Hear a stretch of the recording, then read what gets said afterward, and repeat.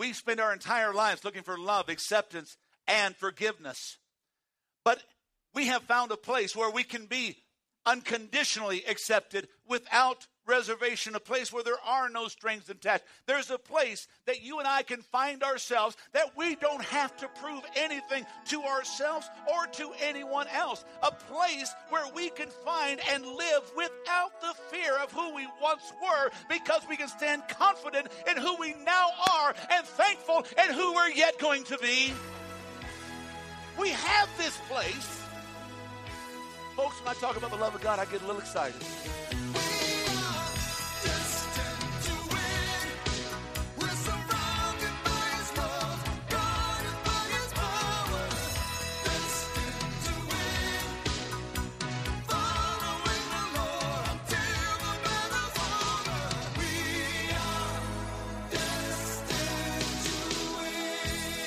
Welcome to the Destined to Win podcast with pastor and teacher Tim Masters. Pastor Tim is the senior pastor of Victorious Life Christian Center in Flagstaff, Arizona. I'm Joe Harding, inviting you to join us for worship services Sunday mornings at 10 a.m. at the Flagstaff Middle School Complex. For more information on the ministries of Victorious Life Christian Centers or to make a donation, visit us online at vlccaz.org.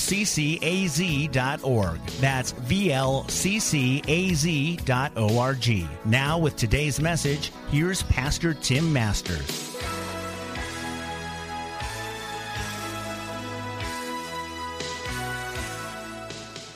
If you have your Bibles, Hebrews 4, just quickly this morning. And I've clearly stated many times in this church over the years that our Christian view is continually under assault by the worldview that society has opted to take. The world tries to impress upon us that God is somebody you can't ever please. That's why you have agnosticism and you have Gnosticism. Agnosticism just basically says there is no God. And if there was, you couldn't even know him. Gnosticism basically says that there could be a God, but there is no way to know him. Well, Christianity says there is a God, and you can know him intimately. But the world continually propels us into this idea that we can't please God, and literally at the stroke of a hammer, he will disown us. Yet, this is not the God we serve. And this morning, if I do anything at all, I want to bring us a new and fresh understanding of the God we live for, because he died for us.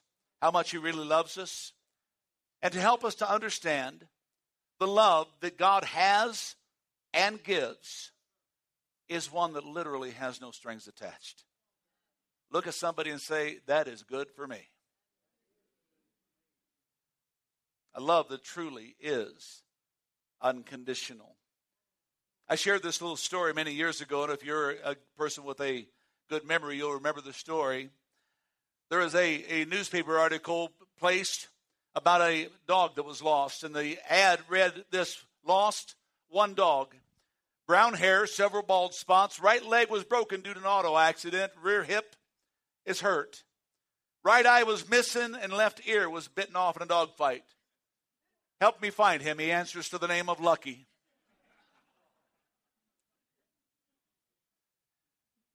A great man of old, many, many years ago, he made a statement about this unconditional love that is literally without reservation. He said, through setting his own love on men.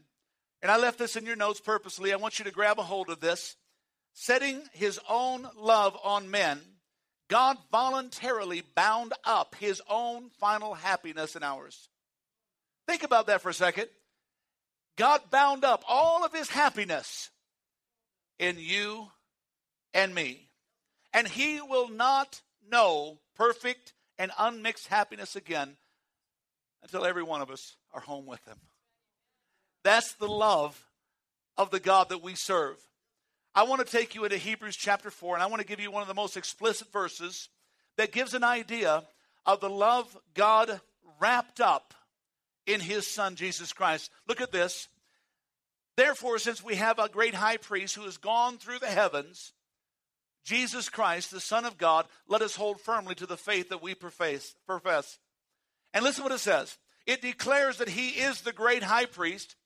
It says that he has gone from heaven to earth. He's gone through all the different things. And it says, hold fast in that commitment, that dedication, that faith that we profess. And then it goes on to say these words, we do not have, underline those words, we do not. For we do not have a high priest, and underline these words, who is unable to sympathize with all of our weaknesses. For we have one who, a high priest, who, Jesus Christ, the Son of God, who was tempted in every way just as we are. I don't know if I left that underlined in your notes, but if I didn't, please underline it. And if I did, take a pencil and circle it. Who has been tempted in every area just as you are, just as I am. Yet, without sin. Every area. Look at me, look at me. You say, Pastor, this area? Yep. What about that area? Yep. What about the other? Yep. Every area. Look at somebody and say, yeah, but maybe not that area. Yep. Every area he was tempted, just like you, just like me, yet without sin. This is the high priest we serve. This is the God we serve. So what does it say? So let us then approach the throne of grace with confidence. You've been there, done that? Places you don't want to really happily say, yep, that was me. How many went down so far that up was the only way you could look? How many are there right now? We have a great high priest who is touched, has been tempted in every area, yet he never gave in. And because of that, you who might have given in, you who might have struggled, you who might have went down so far that the last count was 10 counts ago. He said, you can still approach the throne of God with confidence that you might receive mercy and find grace in that time of need. This is the God we serve. Can I hear you say amen? This is the God that in a place called Gethsemane, in Matthew 26, he said, God, if there's any other way, let this cup pass from me. This was the Lord, our God, the name Jesus, the Son of God, who died and gave him place. And the Bible says there is no other name given among men whereby we must be saved. There is no other name that every knee will bow and every tongue will confess. This is the Lord that at Calvary said, Father, why have you forsaken me? And then he realized the forsakenness was you and I. God said, I'm turning my back that you can take their sin. The Bible says God cannot look on sin. And for the first time in all of eternity, God turned his back on his son. And he did that for the person sitting in your chairs. Can somebody say amen? Quickly, just for a moment, God loves us unconditionally without reservation. Most of us spend our entire lives looking for love, acceptance, and forgiveness. Years ago, I used to play in the nightclubs, as most of you know, and I sang this song. It was called Looking for Love in All the Wrong Places. How many know the song? How many live the song? Yeah. Okay. Better open the altars up real quick here. We spend our entire lives looking for love, acceptance, and forgiveness. But we have found a place where we can be unconditionally accepted without reservation, a place where there are no strings attached. There's a place that you and I can find ourselves that we don't have to prove anything to ourselves or to anyone else. A place where we can find and live without the fear of who we once were, because we can stand confident in who we now are and thankful in who we're yet going to be. We have this place. Folks, when I talk about the love of God, I get a little excited. You know why? Because I know that I am not deserving of it. We have this place.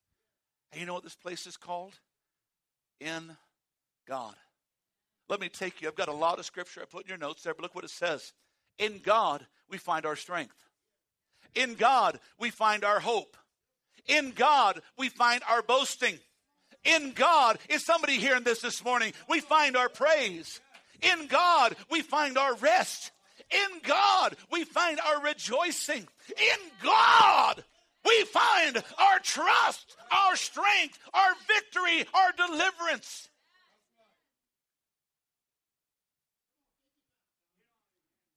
In God, we find our joy. Folks, there's some times that I don't have a lick of joy.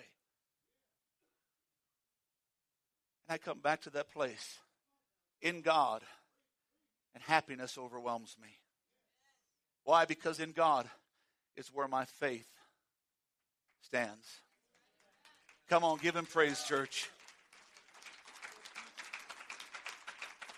The thing that I've learned, that whoever lives in love lives in God, and God lives in him. Romans 5:8. You see, what I understand is that if all these things I just said are true and the Bible declares they are, why are we trying to prove anything? Why are we trying to find love, acceptance, and forgiveness? I love the honesty of our children. You know, I say that respectfully, young men and women. I don't, to me, you're all children, okay? Even Adam and Mary might be children to me. I don't know, Adam's pretty old, so maybe not. But I appreciate their honesty. They could just come clean up here and say, this is what was happening to me. And I got to a place in God where God showed up at a place called Pondo in Black Bear, where God came and showed up and lifted up some kids to where some committed their lives the first time, recommitted their lives the second, third, or fourth time. But the reality, they found a place in God to where they could become real. Don't have to prove anything to anyone. Look at Romans 5. God proved his love to us. Underline these words. While you were yet a sinner. Look at somebody and say, when I was ugly, he still looked at me beautifully. While I was still a sinner, Christ died. Isn't somebody in this room happy that he didn't wait for you to get cleaned up? I ask people all the time, they say, well, Pastor, I'm too bad to go to church. I've done too much. And I just turn to them many times and I ask them a simple question. Do you take a bath? And they look at me kind of like you're looking at me now. Did they smell bad or something? I said, have you ever taken a bath? And they said, sure. When's the last time you got cleaned up to take a bath? Now, I know some of you type A's out there, you probably did. I don't hire a house cleaner for my wife because I know it would be blowing money because she would clean the house spotless before the person ever got there. How many of you wives know what I'm talking about? So why spend the money? She would say, honey, take me to dinner. Don't spend the money. But I asked them, have you ever got cleaned up to take a bath? And they said, of course not. And I say, it's the same way of going to church. God doesn't want you to get cleaned up. He wants you to come smelling. He wants you to come dirty. He wants you to come however. He just wants you to come. See, this is the love, the unconditional love, acceptance, and forgiveness. We spend so much time trying to prove our love to others, trying to find this place, when God says, you don't need to prove your love to me. A matter of fact, if you'll give me your life and you just live for me, I will prove my love to you without reservation. The psalmist wrote it this way. He parted the heavens and he came down. He brought me out into a spacious place. He rescued me because, and underline this in your notes, please, he delighted in me. What is he saying? He's saying, I I literally came to the place you were to help you to come to the place I am. Have you ever found a child that was crying or something like that, and you took that child and you would just stoop down to where he is at to encourage, to help? Have you ever done that with a child? Maybe your child, somebody else's child. You know why you stooped down? You wanted to get to where they were to let them understand, I'm with you. And then through the encouragement, what do you try to do? You try to lift them to the place where you are. Many times that child will physically lift up just to console, just to encourage, just to strengthen. Did you know 2,000 years ago, the Father said, son, we need to stoop down that we can let them know that we know where they're at. And Jesus did. He stooped to the lowest place he could. And he hugged and he encouraged and he caressed and he lifted them so high that one day at a place called Calvary, he said, I'm going to stretch out my hands and die for you that I can lift you back into the arms of my Father. Can somebody say amen? See, this is the picture of the love that we have for God. Number 2, quickly, he created us, he knows us, and he still loves us. It has been said that a friend is somebody that knows who you really are and still likes you. See, this is our Savior, isn't it? He knows who we really are. Look at somebody and says, oops. He knows who you really are. He knows where you've really been. But he said, if you'll let me, I'll get you to go someplace you never thought you could go. The 103rd Psalm again, he says, the Lord is like a father to his children, tender, compassionate to those who fear him, for he knows how weak we are. There's nothing. It's in your notes there. There's nothing that we can do to make him love us more. You can be the best guy in church, and he's not going to love you more than the worst guy in church. There's nothing we can do to make him love us less. You can be the worst guy in the church, and he's not going to love you any less than the best guy in the church. This is the God we serve. Am I doing a good job of helping us to understand his unconditional love without reservation? You see, it's impartial, it's everlasting, it's infinite, it is perfect, it has no strings attached to it. A story I read one time about a father that was woken up, one of those words, in the middle of the night. On the other end of the phone was a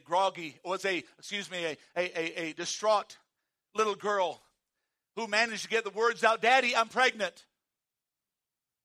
The groggy father who had been woken up in the middle of the night communicated forgiveness and love with her. And the next day, he and his wife wrote 2 separate letters, one from each one of them, to send console and love. 3 days later, the father and the mother received another phone call. The letters completely shocked the girl because she said, Dad, Mom, I wasn't the one who called. It was someone else that must have dialed that number. Nonetheless, the father's love, acceptance, forgiveness was not wasted. The expression of understanding, love, and forgiveness has become a treasured possession in this little girl's life. They were expressions. They were heart excerpts. And here's some of the words that the dad said. So I weep inside. I can't condemn you because I've sinned too. Your transgression is no different than mine. Or no worse than mine. It's only different. You see, it all comes from the sin package that we inherited and that you inherited through us. Honey, we're praying so much for you. And we love you more than we can say and respect you always. And remember, God's love is in this. Maybe especially in this. These were words on the letters that were written. This is the day of testing. But our ground must we hold. And in that, God, victory will give. We're looking forward to you coming home. Love, Dad. Look at me. Like that father to his daughter said, honey, Your sin's no worse than mine, it's just different. Jesus, the Bible says, was tempted in every area, yet without sin. He said, what you're going through, I know. Where you've been, I know. The assault you're living under, I know. But he said, it's okay. I am with you. I will never leave. I will never forsake. See that passage that says over in Hebrews chapter 13, verse 5, it says, I'll never leave you. I'll never forsake you. Right before that, it says these words, and we have taken this so far out of context, it's ridiculous. He says, be content with such things as you have. And we have taken that to be construed as saying, be content if you have no money. Be content if you have money. Be content if you have possessions. Be content if you have no possessions. It has nothing to do with the passage. He said the contentment that you come is that no matter what you do or don't have, where you are or have not been, where you're going or where you're looking at, he said, don't worry, I've already been there, done that. He said, I will never leave you. I will never forsake you. I will be there always with you. This is the contentment that I can have. And this is the contentment that keeps your old pastor on top of the world, even though sometimes I feel like I'm under the dung heap. If you're not sure what a dung heap means, go look it up. I'm not going to explain it. But the reality is sometimes we feel like the only place we can do is look up. And sometimes it was God that took you there because he couldn't get you to look up any other way. Am I making sense this morning?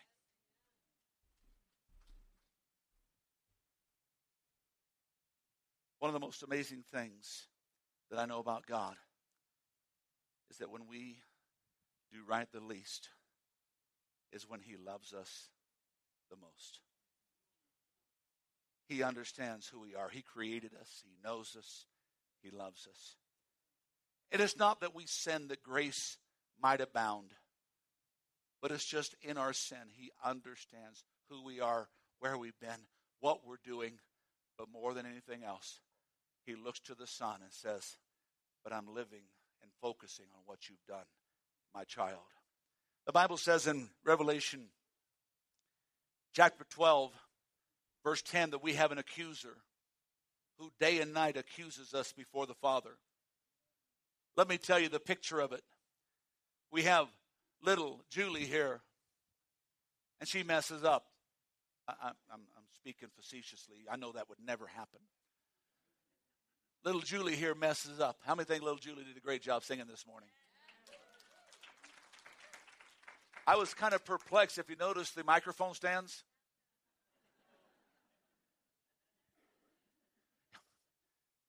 I told them they are forbidden to wear high heels in this church. Little Julie here messes up. And God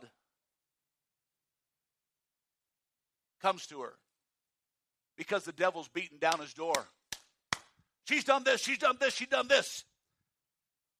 And she goes to the Father and says, I'm guilty, God, before you and you only.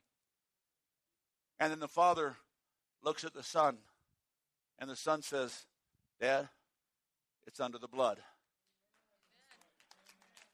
And then the Father turns to the devil and says, shut up. You got nothing to say. And that's what God does for every one of us in this room. You see, the devil would love us to believe that God has no clue what's happening. Oh, we have a great high priest who has passed into the heavens, Jesus, the Son of God. Let us hold fast that profession of faith, because we do not have a high priest who cannot be touched with the feelings of our infirmities, but was likewise in all areas, say that with me, in all areas, tempted just like I am, yet without sin. And because of that, I can boldly and confidently say, God, I know what I am, I know what I've done, but I cry out to you because I know what you did at Calvary 2,000 years ago, and I come to you for your mercy and grace in my time of need. Somebody shout glory in this house. Let me wrap this up quickly. The 103rd Psalm David, knowing who he is, says, I bless the holy name of the Lord my God with all my heart. I will bless the Lord, and I'll never forget the glorious things that he's done for me, and he does for me. He forgives all my sins. He heals me. He ransoms me from hell. And look what it says here. Underline this, please. He surrounds me with his loving kindness and his tender mercies and all the good things of life. Is that the God you serve? Ephesians 1 says, because of the sacrifice of Jesus. I'm reading out of the Message, Eugene Peterson's translation. Because of the sacrifices of Jesus, the blood poured out on the altar of the cross, we are a free people. Listen what he says, though. We're free from the penalties and punishments that were chalked up to our misdeeds. And not just barely free, but abundantly free. You see, he is my hope, and I am his heart. There is no place in God's word where he puts a criterion on actions required to deserve his love. Rather, he continually reminds us that his mercy, his love, and his grace are the issue. Titus chapter 3 says it this way, it's not by works of righteousness that I have done, but it's according to his mercy. I love Jeremiah, the weeping prophet. This guy had reason to weep. If you ever want to be somebody that's sat back and said, oh, Lord, help me, because I see what he went through. Read Lamentations. Read the book of Jeremiah. This guy, I don't know if he had a friend other than God. He had to shore himself up many different times. One of my favorite passages is Lamentations 3. Look what it says. He said, this I recall to mind, and in this I have hope. What did he say I have hope in? I understand that it's through the Lord's mercies that I'm not consumed. I understand that his compassions, they never fail, but they are new every morning. And he said these words, I understand his faithfulness is so great. And look what he goes on to say, the Lord is my portion, says my soul. Therefore, I will hope in him. Listen to Jeremiah's confidence. He said, everything God has is mine. He is my portion. He is my strength. The psalmist says, he is my present help in time of trouble. And it goes on as Jeremiah finishes, and the Lord is good to those who wait on him and the soul who seeks him. I don't know what this does for you, but this sure encourages me. Why? In God, I have hope.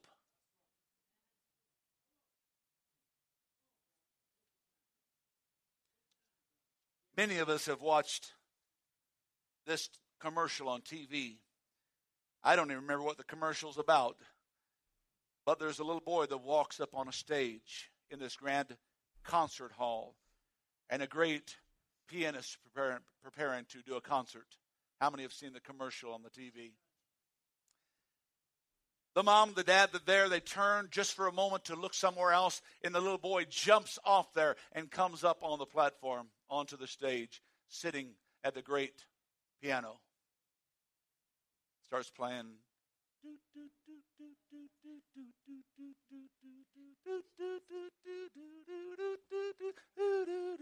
All together now.